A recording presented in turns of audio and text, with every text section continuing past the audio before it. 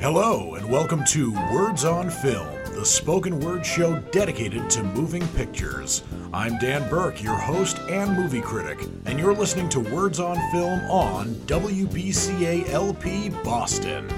I will be reviewing some of the newest movies out right now. This past weekend, or I should probably say this week, there weren't a ton of new movies that came out. There was only one film that was released theatrically, or at least released in wide release theatrically, and that will be the first movie that I will be reviewing today, which is The Batman. This is the latest Batman film, of course. It differentiates itself, at least in title, from other Batman movies by having "the" in the title. And there was actually an animated TV series that aired on Kids WB before it became the CW from 2004 to 2008. It was also called The Batman, but to my knowledge, this movie, The Batman, is not related to that other TV series. And also, the story is, other than the fact that it is based on characters created by Bill Finger and Bob Kane, i.e. the original creators of the Batman character, it is a wholly new story written by Matt Reeves and Peter Craig. And Matt Reeves is the person who directed this film, and he has actually had a lot of success, a few failures, but mainly success as a director. He's probably most notable for having directed the movie Cloverfield from 2008. My God, 14 years ago. I went to see that in theaters on its opening weekend, and that was the film that revitalized, for better or for worse, the found footage genre. I actually thought it was one of the better found footage movies, but with that said, I wish I had taken some Dramamine before going to the theater to see that, because I got motion sick really fast. He also directed Let Me In, which was a movie starring Chloe Grace Moretz, which was a controversial remake of the Swedish film Let the Right One In. And because of the backlash from even American fans of Let the Right One In, Let Me In was a commercial failure, but not a critical failure. But he made up for that, Matt Reeves did, by directing Dawn of the Planet of the Apes and War for the Planet of the Apes, two films that were sequels to the Rise of the Planet of the Apes that were really, really good sequels, by the way. I especially loved War for the Planet of the Apes, which was the third film in that trilogy, and I'm waiting for a fourth Planet of the Apes movie, but it's been over 5 years. I don't know if one's going to come, and if one does come, it's not going to be directed by Matt Reeves. So Matt Reeves certainly has a keen eye when it comes to remakes. In other words, he can make remakes really good. And in my opinion, The Batman is no exception. So, in The Batman, the Caped Crusader is taken over here, or is played here, by Robert Pattinson, who plays not only Batman, but also Bruce Wayne, and he plays him very well. I don't know if he necessarily plays him better than Michael Keaton or Christian Bale did, but he plays him better than just about everyone else, most especially Ben Affleck. And I don't exactly know if Ben Affleck left the role of Batman by choice or if he was forced out by Warner Brothers, but it's a damn good thing that Ben Affleck is not playing Batman anymore, because in my opinion, he was pretty terrible. And there are even some people who are defenders who say, he might not be the best, but he's better than George Clooney.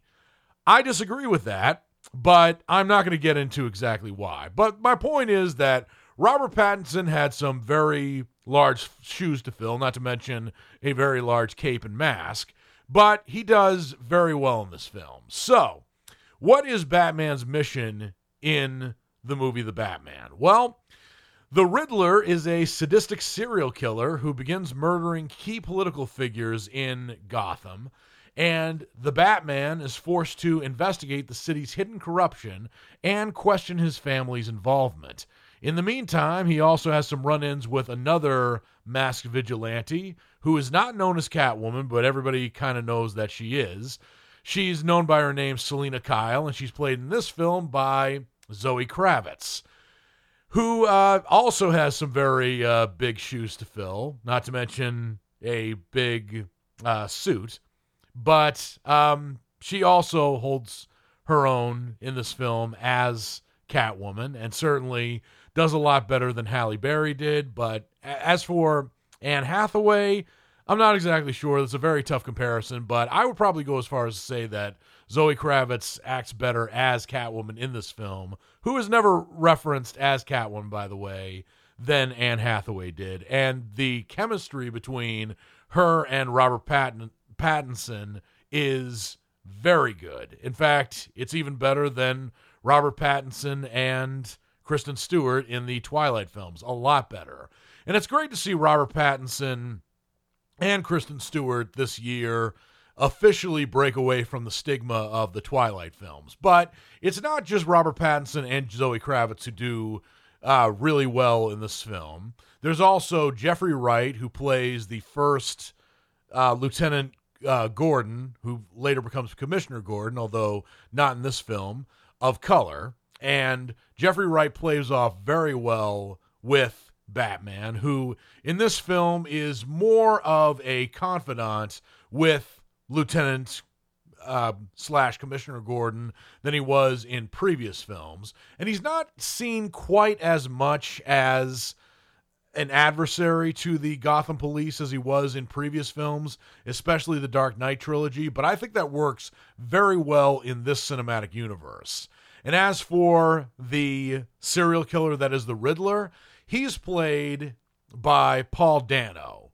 And the movie actually doesn't introduce an unmasked Paul Dano until about 3/4 of the way in. But I really love how Matt Reeves, Peter Craig, and Paul Dano simultaneously reinvent the Riddler. Because I was thinking back when The Dark Knight came out that Heath Ledger successfully reinvented the Joker in a way that not even the comic book artists who contributed to the Batman series ever did.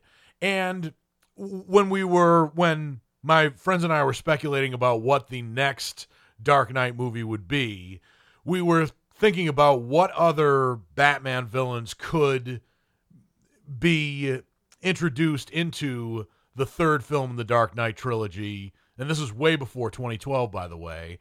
And not a lot of villains, frankly, came to mind, like Catwoman, Mr. Freeze, Poison Ivy, Harley Quinn, and all the rest. They just seemed particularly tacky. They worked well in the Batman TV series with Adam West, but in a darker version of the Batman films, I didn't quite know if the Riddler could be as dark as before. But Paul Dano, to his credit, made the Riddler very, very dark and, frankly, very, very scary. And I do think that the Riddler, when he was played by Jim Carrey in Batman Forever, was certainly comic relief, and he was very goofy. And that worked for that film. I actually think it worked very well. But, man, I loved the reinvention of the Riddler as kind of a combination between the Heath Ledger's Joker and also maybe even a little bit of the Son of Sam. But it worked incredibly well. So the Riddler is very smart when it comes to puzzles and wordplay, but he's also very scary and is usually seen masked up. He also could be compared not only to the Son of Sam, but also to Jigsaw from the Saw series. And I think taking all these characters and amalgamating them into the Riddler really worked here. But another really smart move that this movie made was that the Riddler was more of a background character than he was the central focus of the movie. There's actually more of an emphasis on the corruption in Gotham, and particularly amongst its politicians as well as its organized crime members like Carmine Falcone, who's played in this movie very well by John Turturro. It's not John Turturro's first time playing somebody in the mob, but he plays him very well in this film as well. And there's just a lot that I loved about the Batman. I think it differentiated itself from the other Batman movies in its quest to be very dark. Of course, the Dark Knight trilogy was very dark, but this was dark and twisted. and even more so, if that can even be believed, than the movie The Dark Knight from 2008. But I loved just about everyone who acted in this film. I loved Andy Serkis as the new Alfred, and he played off Robert Pattinson's Bruce Wayne very well, and they had a good chemistry going on together. I did think it was a bit of a shame that, unfortunately, one of the casualties of Ben Affleck playing Batman and Bruce Wayne was that Jeremy Irons, I thought, made a good Alfred. Maybe not as good as Michael Gough from the Tim Burton and Joel Schumacher movies, or Michael Caine from the Christopher Nolan Dark Knight series, but I thought Jeremy Irons could have been a good Alfred. But Andy Serkis, I think, made up for what the absence of Jeremy Irons might have brought to the screen here. But I really loved The Batman. It was 2 hours, 55 minutes, nearly 3 hours, which is kind of hard to believe for any movie that's coming out these days, because a lot of times if a movie is more than 2.5 hours, it's considered a liability. But to this movie's credit, I think that it was paced incredibly well. I think that it made Gotham feel like as real a city as the movie Joker starring Joaquin Phoenix did. And I don't exactly know if Joaquin Phoenix's The Joker is tied to this cinematic universe of the Batman. But regardless of whether or not he is, I think Joaquin Phoenix's Joker would make a good addition to a potential sequel to this film. But I was very impressed by the movie The Batman. I think it had some very tough acts to follow, particularly, as I said, the Dark Knight trilogy, which was nearly perfect. A few imperfections in the movie Batman Begins, but not too bad overall. And of course, Tim Burton's Batman movies, which paved the way for grittier and darker cinematic adaptations of the Batman. And I think overall, The Batman is a win, and in my estimation, in my opinion, The Batman is a knockout. Robert Pattinson had a lot going against him playing the Batman and Bruce Wayne, but he did an amazing job in this film, a lot better than Ben Affleck ever even dreamed of being. So not only move over Ben Affleck, but move over and out. But the supporting cast of just about everyone involved, Zoe Kravitz, Jeffrey Wright, Colin Farrell, Paul Dano, John Turturro, Andy Serkis, Peter Sarsgaard, and many others that I don't have time to mention here, did an excellent job in this film. I think it's not the first dark chapter of The Dark Knight, but it sets up a very appealing cinematic universe that even if you're tired of comic book movies, and I'm not yet, I would still love to see 2 or 3 sequels to this film, and I hope that somebody delivers some of these sequels. And judging from the way this movie was, a lot of those sequels are welcome. Hopefully they're good.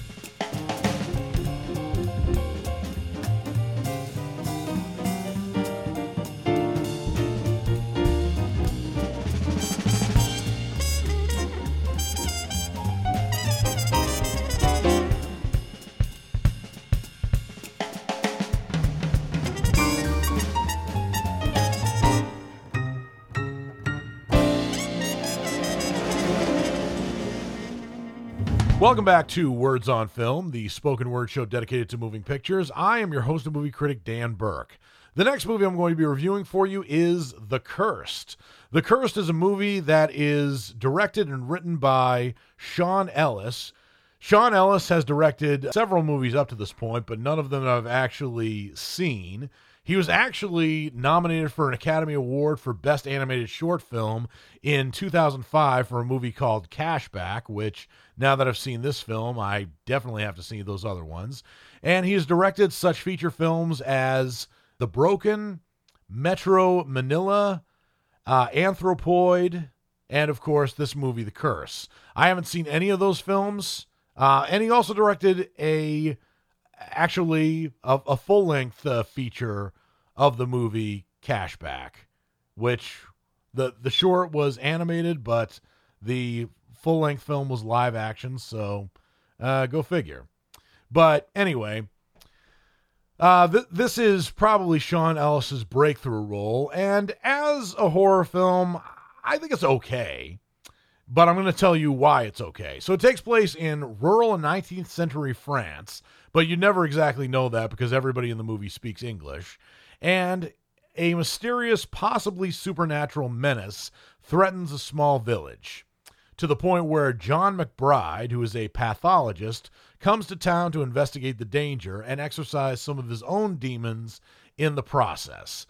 And this movie started out actually with a really good premise where it starts out in the trenches of World War I, sometime around 1917 on the Western Front. And there is a soldier that is brought to a hospital bed after suffering multiple gunshot wounds. And the doctor removes the bullets and finds one bullet that is not a German firearm, but is rather shaped like a tooth.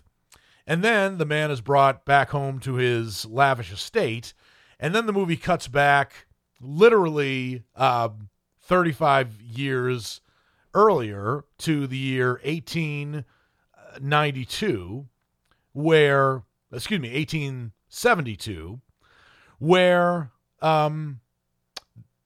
he and his sister live in the same estate, and their father gets involved in a conflict between the people who own the land around him and a band of gypsies. And eventually, the landowners attack the gypsies and actually kill some of them in probably one of the best scenes in the movie, and it's certainly very gruesome, the way that these villagers kill the gypsies. It's even more gruesome when there's one woman who is obviously a witch who gets buried alive.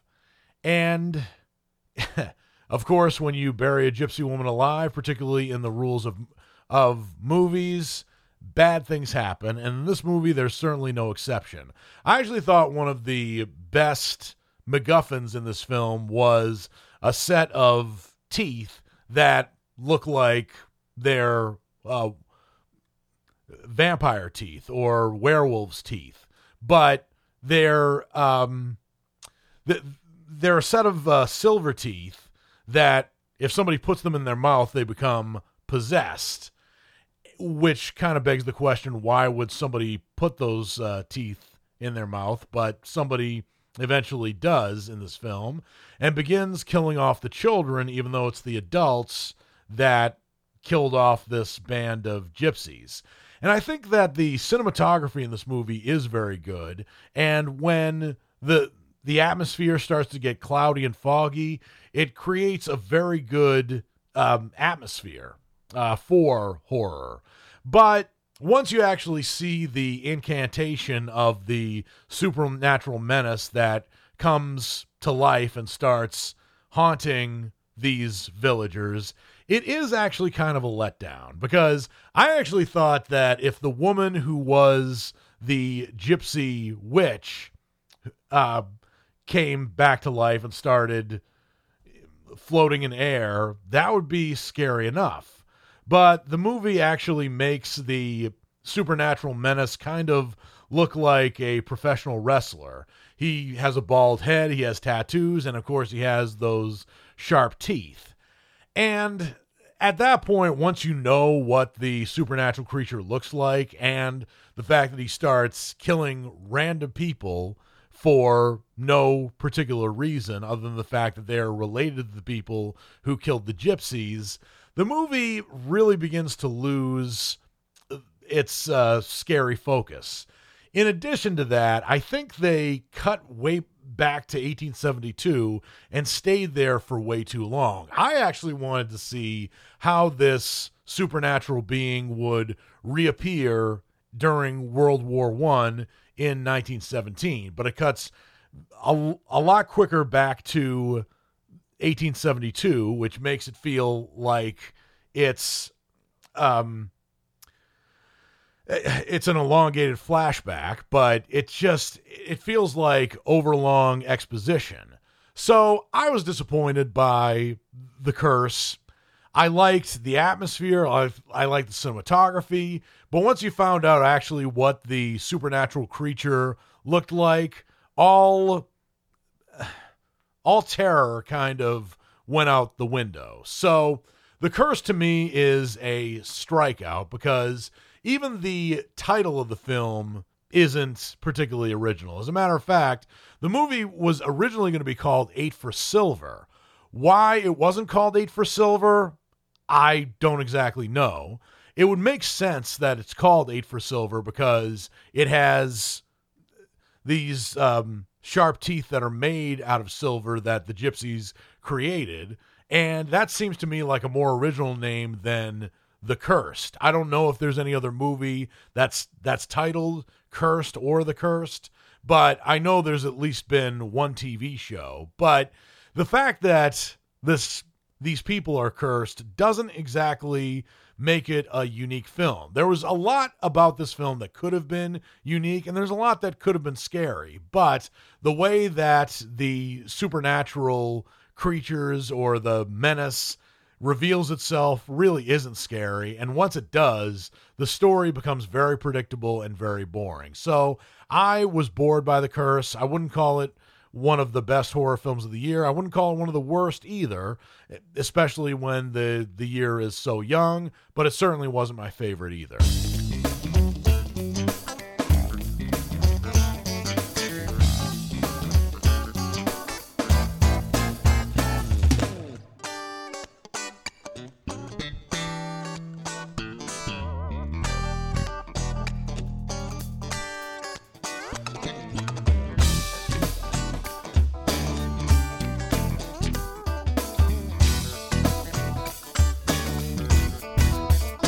Welcome back to Words on Film, the spoken word show dedicated to moving pictures. I am your host and movie critic, Dan Burke.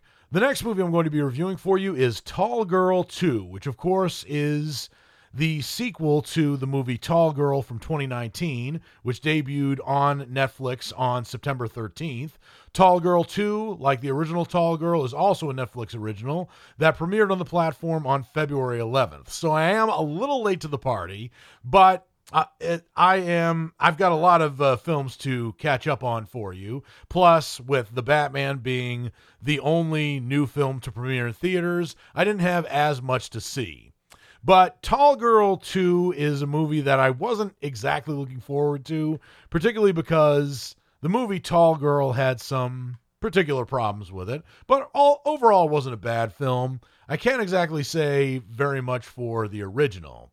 But we're joined again with Jodie Crayman, who is an exceptionally tall girl in his in her high school, which is in New Orleans. Jodie Crayman is played by real-life tall girl Ava Michelle, who is 6'2" in real life. But I would doubt that if she was in a high school, particularly one that was in a highly populated area like New Orleans, that she would be the tallest person in her school. But I guess in this school, she is freakishly tall. But even though 6'2" is above average a height for anyone, let alone a woman, I wouldn't say it's freakishly tall. If she was 6'5" or over, that would probably be more than unusual. But in this movie, I guess she's stigmatized for her height, or at least she was in the original film. But in Tall Girl 2, the tables have turned a little bit. She's more popular now thanks to one of the standard high school misfit speeches that she made at the end of the original film that got her instant popularity, but she's still struggling with her insecurities. And the insecurities part is relatable and realistic, because even if you have something that makes you different from everyone else in high school, that's an asset. High school kids, whether jealousy or whether, motivated by jealousy or the comforts of fitting in and assimilating, will make fun of you for anything about you that is different. I have personal experience about this, not being tall necessarily, but, well, having the voice that I have that's particularly deep. Oh yeah, people made fun of my voice constantly, so I can certainly relate. But what didn't really work about this film was its predictability, because after the character Jodie Crayman gains popularity, her miscommunications start causing rifts for those around her, and now she really needs to stand tall, at least figuratively, because standing tall literally is not a problem for her. But her insecurities start when she auditions for the school play, which is Bye Bye Birdie, and she gets actually the lead role in the movie, in the play, that is.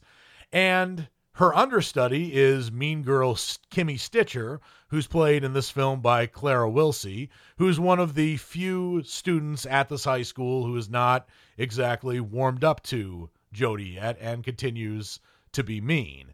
And I guess that's a predictable trait in this film.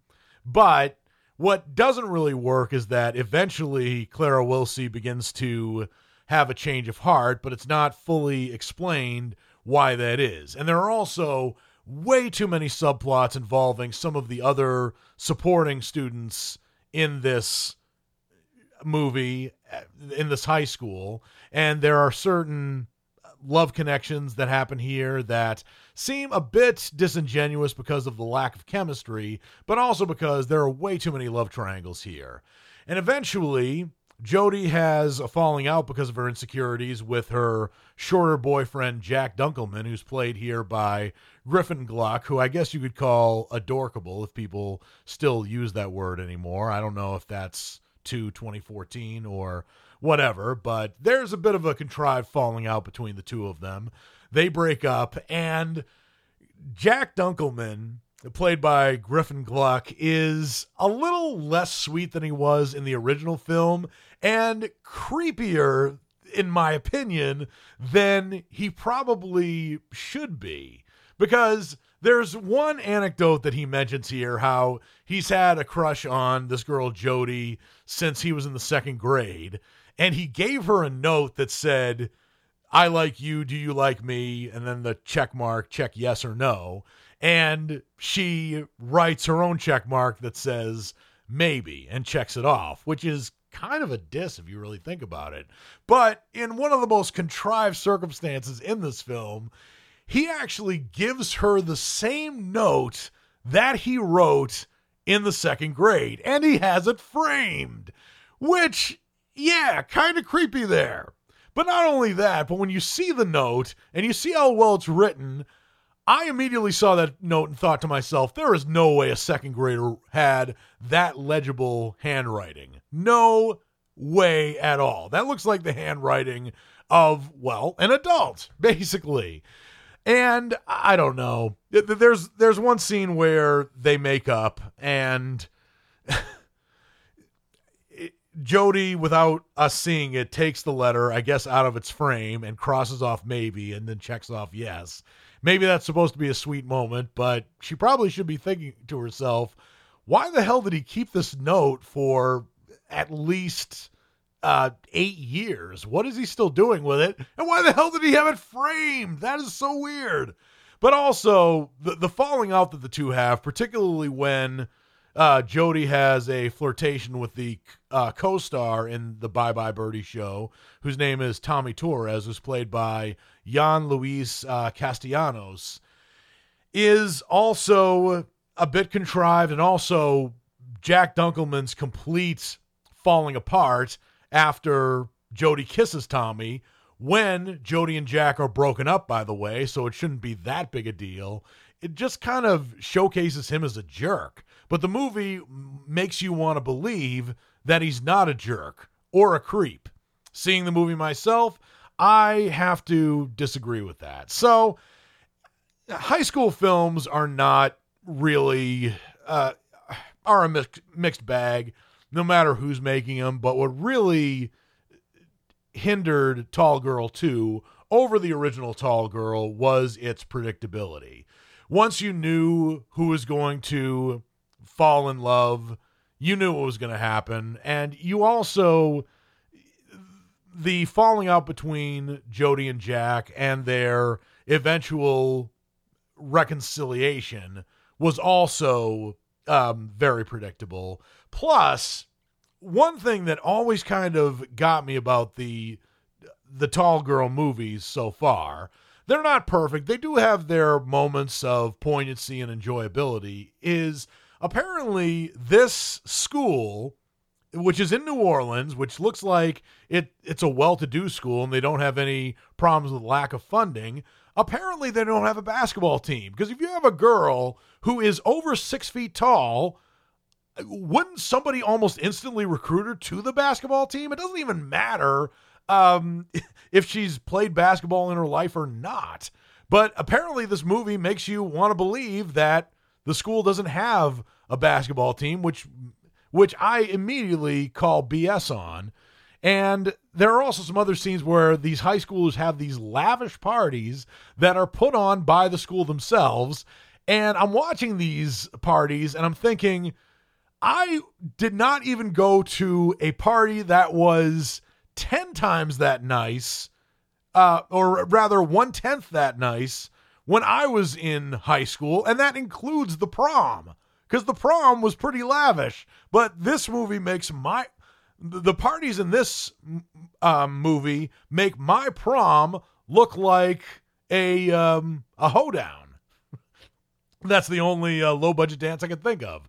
So Tall Girl 2 is not a terrible movie, but it gets my rating of a strikeout because it is one high school cliche after another. Not only a high school cliche, but also a romantic comedy cliche, one over the other, which doesn't particularly work. And every relationship that forms in this movie is entirely predictable, and I've seen them in other films before. So Tall Girl 2 does not stand out amongst other high school comedies or romantic comedies, in my humble opinion.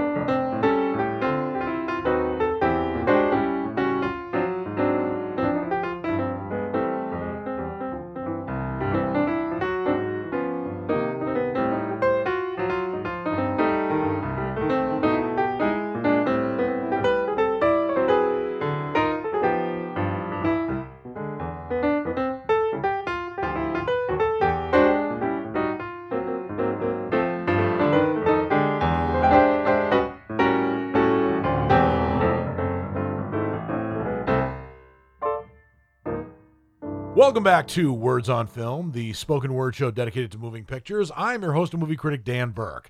And now that I've reviewed all the movies I have to review for you for this show, it's now time for me to get into my next segment, which is What's Coming Up Next. This is a spoken word preview of movies that are subject to be released in theaters or on streaming, depending on what I tell you, for the week of March 7th through March 11th, 2022.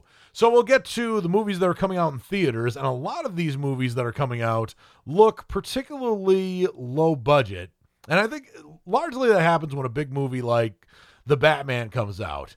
The weekend before, the weekend of, and the weekend after are usually when films that don't have a chance against The Batman come out. Because a lot of times, two huge blockbuster films don't come out either on the same weekend or on simultaneous weekends. So there's no way that two movies that are based on comic books, for example, would come out the same weekend or close to the same weekend. Now, there could be another film that's the antithesis of The Batman, for example, like a romantic comedy that would come out, but mainly a lot of the other films that maybe have a chance without that blockbuster, mainly just duck and cover and don't come out until 2 weekends after. I don't know why that is. It's just the way the movies work. But so these next two films that are subject to be released in theaters on March 11th may not necessarily be coming to a theater near you, just based on what looks like their budget and the the actors who are in the film are not particularly high-profile A-list actors, so I'm just going to tell you what these films are. So one film that is subject to be released in theaters on March 11th is a movie that's called Tyson's Run. This is a movie about an unathletic boy with autism who strives to become an unlikely marathon champion, giving his unfulfilled father... Hang on. Yeah, this was misprinted. Let me start over. So it's an unathletic boy with autism strives to become an unlikely marathon champion, given his unfulfilled father's purpose and a second chance at putting his family first. So other than the marathon, it's a bit of a vague title. The movie stars Major Dodson, Amy Smart, Barkhad Abdi, and Layla Felder. Barkhad Abdi is a name I have not heard for a very long time, but Barkhad Abdi is an Academy Award nominated actor who was nominated for the film Captain Phillips, and he was great in that film. He's also been in a couple of other excellent films, such as Eye in the Sky, which was an underrated film from 2015, and Blade Runner 2049. He is a native of Somalia, so it's good to see him acting in such films. Amy Smart's one of those actresses I see from time to time. I used to see her a lot in films that came out in the early aughts, like Road Trip, for example, and The Butterfly Effect, but I haven't seen her for a while. I guess she plays the autistic boy's mother. I don't know. I don't know if this film is coming out in a theater near me. I also don't know if the film is going to be coming out on a streaming platform. It seems like one of those films that would be a shoo-in for a Netflix original, but as far as I know, it isn't. But it is coming out on March 11th somewhere. If I see it, I'll let you know what I think on next week's show, or the next show that I do. Another film that is subject to being released in theaters is a movie that's called Off Season. This is a film that stars one person that I know, but many other people that I don't. It's a movie about a woman who, after receiving a mysterious letter, travels to a desolate island town and soon becomes trapped in a nightmare. This letter must have been really convincing, because I think it would take more than a letter for me to go to a desolate island town, but that's the plot of this film right here. The movie stars Jocelyn Donahue, Joe Swanberg, Richard Brake, and Melora Walters. Melora Walters is the only one that I know from this movie, but it's a film that is subject to be released in theaters the weekend of March 11th. I don't know if I'm going to see this one, but I'll give it my best shot, and if I do, I'll let you know what I think on my next show.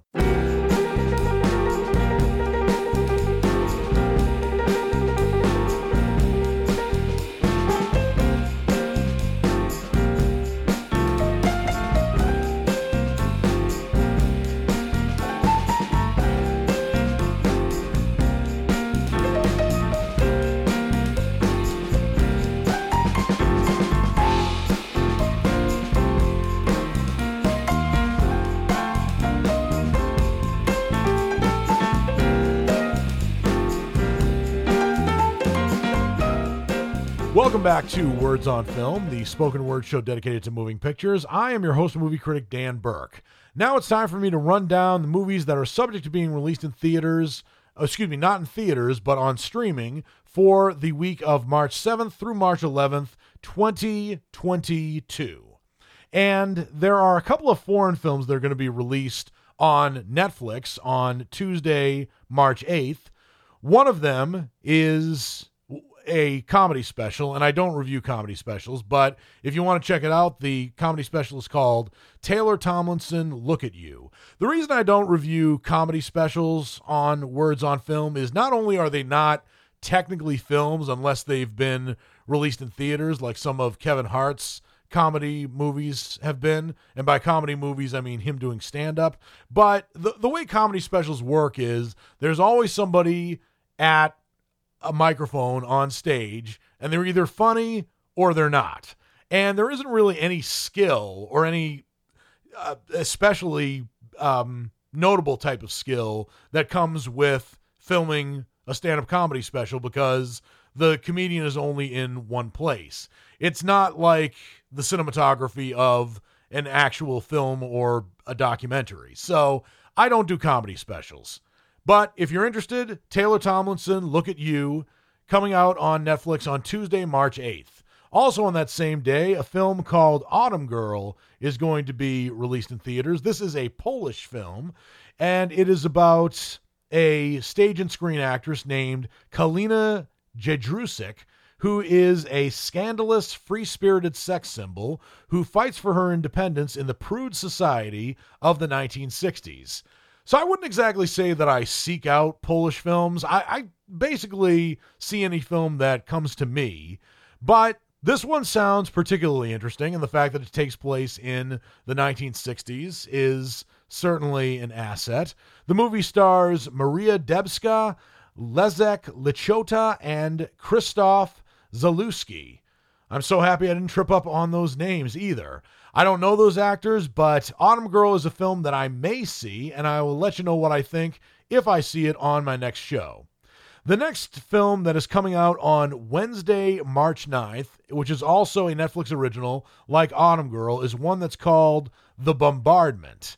And this might be the same movie that is a film called The Shadow in My Eye. The reason I say that is because I looked this film up on IMDb. I typed in Bombardment, and this was the most recent film that came out. But it is a Danish film, meaning that it's from Denmark. And it takes place on March 21st, 1945, so months before the end of World War II in Europe. And in this movie, the British Royal Air Force sets out on a mission to bomb Gestapo's headquarters in Copenhagen, Denmark. The raid has fatal consequences, as raids would do, as some of the bombers accidentally targeted a school, and more than 120 people were killed, 86 of whom were children. Ooh, that's rough, to say the least. It was written by Ole Bornedal, who also directed the film. I don't know if it's based on a true story or not, given the information that's been given to me here. It might be, though, because it seems like one of those incidents, particularly in wartime, that seems way too awful to be untrue.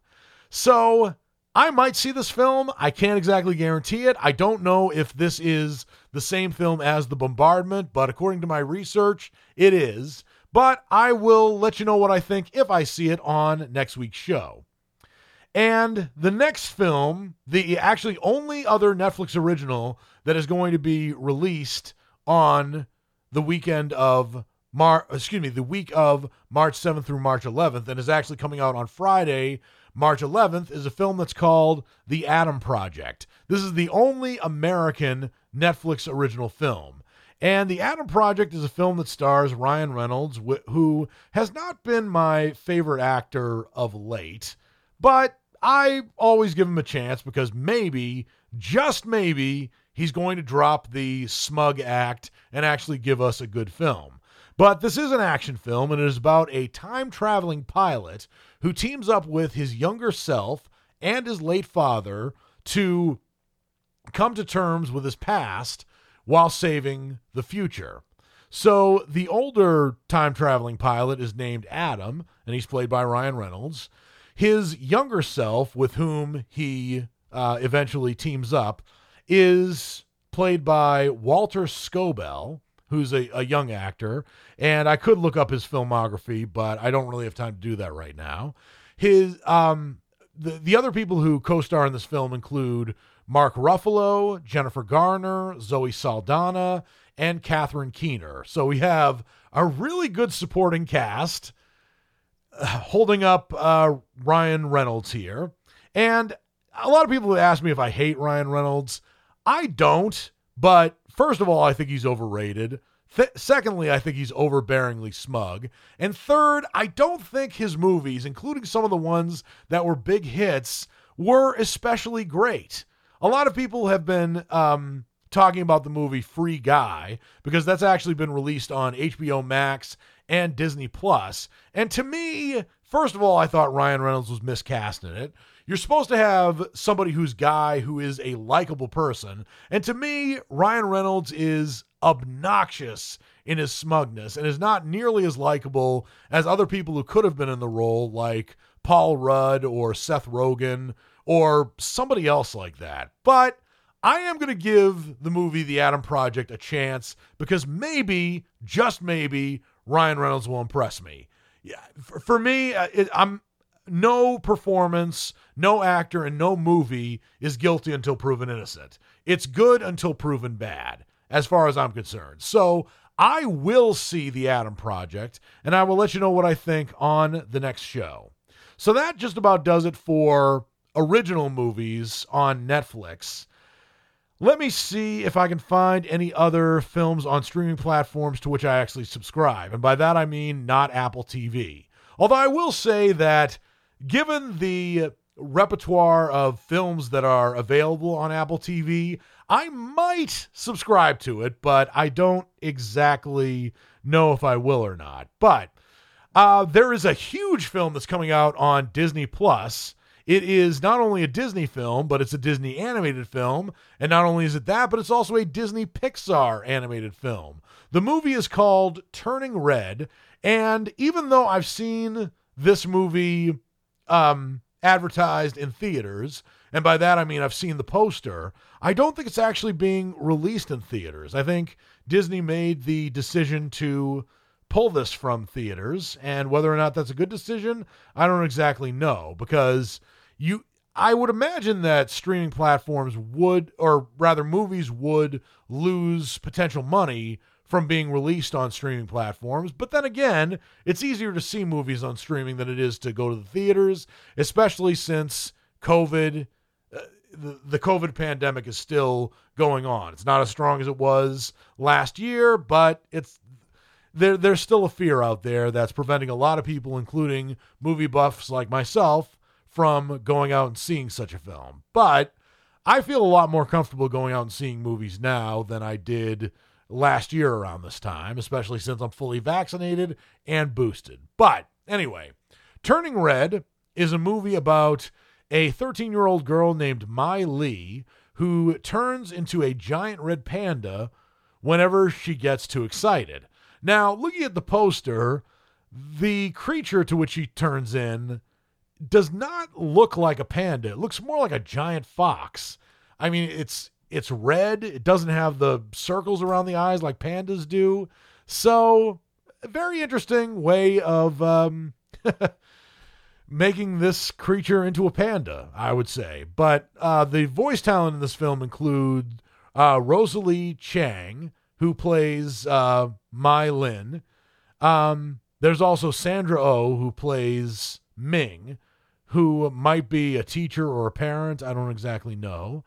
There's also Ava Morse, Maitri Ramak Rishnan, James Hong, one of the other actors who I know, in addition to Sandra Oh. And that just about does it for actors that I do know in this film, but that's okay because sometimes I like to not know who the voice of a character is. Because I do think when you know who the voice of a character is, it does kind of take you out of a movie. And Disney has always been very good about hiring voice talent that is right for the characters, not necessarily a voice actor who is an A-list talent, for example. And I think DreamWorks has kind of fallen into that trap of hiring well-known actors to do the voices of characters, even if those actors are not the right fit for those characters. But Disney has always been good about hiring the right talent. But Turning Red is a film that I also will see along with The Adam Project, and I will let you know what I think on the next show. Not necessarily next week's show, because I might not be here next week, but I'm just saying, eventually. So, on to HBO Max now, and it doesn't look like there are any original films that are going to be premiering for the week of March 7th through March 11th. Certainly no HBO original films, but the movie Dune, which was nominated for Best Picture, will be reappearing on HBO Max on Thursday, March 10th. So if you haven't seen that, I highly recommend it. Now on to Hulu. Maybe there's a new film that is premiering on that platform. And according to the sources that I'm given, there was actually a film that I missed that came out on Friday, March 4th, and it was called Fresh. And it's a Hulu original movie, that is. And I completely missed it, and I also didn't cover it on last week's show in the What's Coming Up Next segment. But it's a film that stars Daisy Edgar Jones and Sebastian Stan, and I might play a little bit of catch-up by seeing this film, but it's a movie about the horrors of modern dating seen through one young woman's defiant battle to survive her new boyfriend's unusual appetites. What those appetites are, I don't exactly know, but the horrors of modern dating, I don't know. That sounds very intriguing, and this is a movie that, you know what, I will see it, and I will review it for you on next week's show. But other than that, there are no Hulu originals that are going to be premiering on Hulu for the week of March 7th through March 11th. There are some other films that are going to be making an appearance on Hulu, but are not Hulu originals. One such movie is called India Sweets and Spices. This is billed as an original film. Let me see what the plot of the movie is. It is a film that, as you might imagine, is an Indian film, or at least from what I can see. And it is about a college freshman whose name is Aaliyah, who returns home for the summer, and she discovers secrets and lies in her parents' past that make her question everything she thought she knew about her family. Kind of a vague setup right there. But the movie stars Sophia Ali, Manishka Koirala, and Rish Shah. It is definitely an Indian film and is actually from the producer of Crazy Rich Asians. So I can't exactly say that this is a Bollywood film. It's a movie that came out in 2021. It must have come out very independently, or an independent release, because I had not heard of it before its appearance on Hulu. I might see it, but I will let you know what I think on next week's show if that's the case. And while I don't mention series, I should mention that on Wednesday, March 9th, the limited series finale of the limited series Pam and Tommy is going to be premiering on Hulu Original. And this may be a series that I will review for you on the next show, because I have been hooked on Pam and Tommy. It is a true story about the guy who robbed Pamela Anderson and Tommy Lee back when they were married, discovered their honeymoon sex tape, and distributed that tape on the relatively young World Wide Web in 1995. And to show you how much times have changed, he put it on videotape and sold it to people on his website for $60 a piece. Yeah, that was long before we had YouTube, before Pornhub, and I just sort of feel like if this guy didn't do it, somebody else would have. But the acting in this film by the likes of Seth Rogen, Sebastian Stan, Lily James, Taylor Schilling, Nick Offerman is phenomenal. And there's also a good supporting performance by Andrew Dice Clay, who plays the mobster Butchie Pariano, who actually was instrumental in creating the movie Deep Throat. And as this movie demonstrates, he also had a hand in the revolutionary porn of the 90s internet. So it is a fascinating series, but I have not reviewed it for you for this show yet because I haven't seen all of it because it hasn't come out yet. But this is one of those 8-episode series that if it was strung together into a 4-hour film, I would watch it from beginning to end, with the exception of the times that I take bathroom breaks, because it is that good. So I will watch the exciting conclusion of Pam and Tommy next week, and I'll review it for you on next week's show. That just about does it for this episode of Words on Film. Words on Film is the spoken word show dedicated to moving pictures, and I am your host and movie critic, Dan Burke, reminding you that the views and opinions expressed on Words on Film about movies or other topics are solely those of your host and movie critic, Dan Burke. They do not necessarily reflect the views and opinions of any employees or volunteers who are working at WBCA or the station as a whole. Until I watch a whole bunch of brand new movies, this is Dan Burke saying I'll see you at the movies.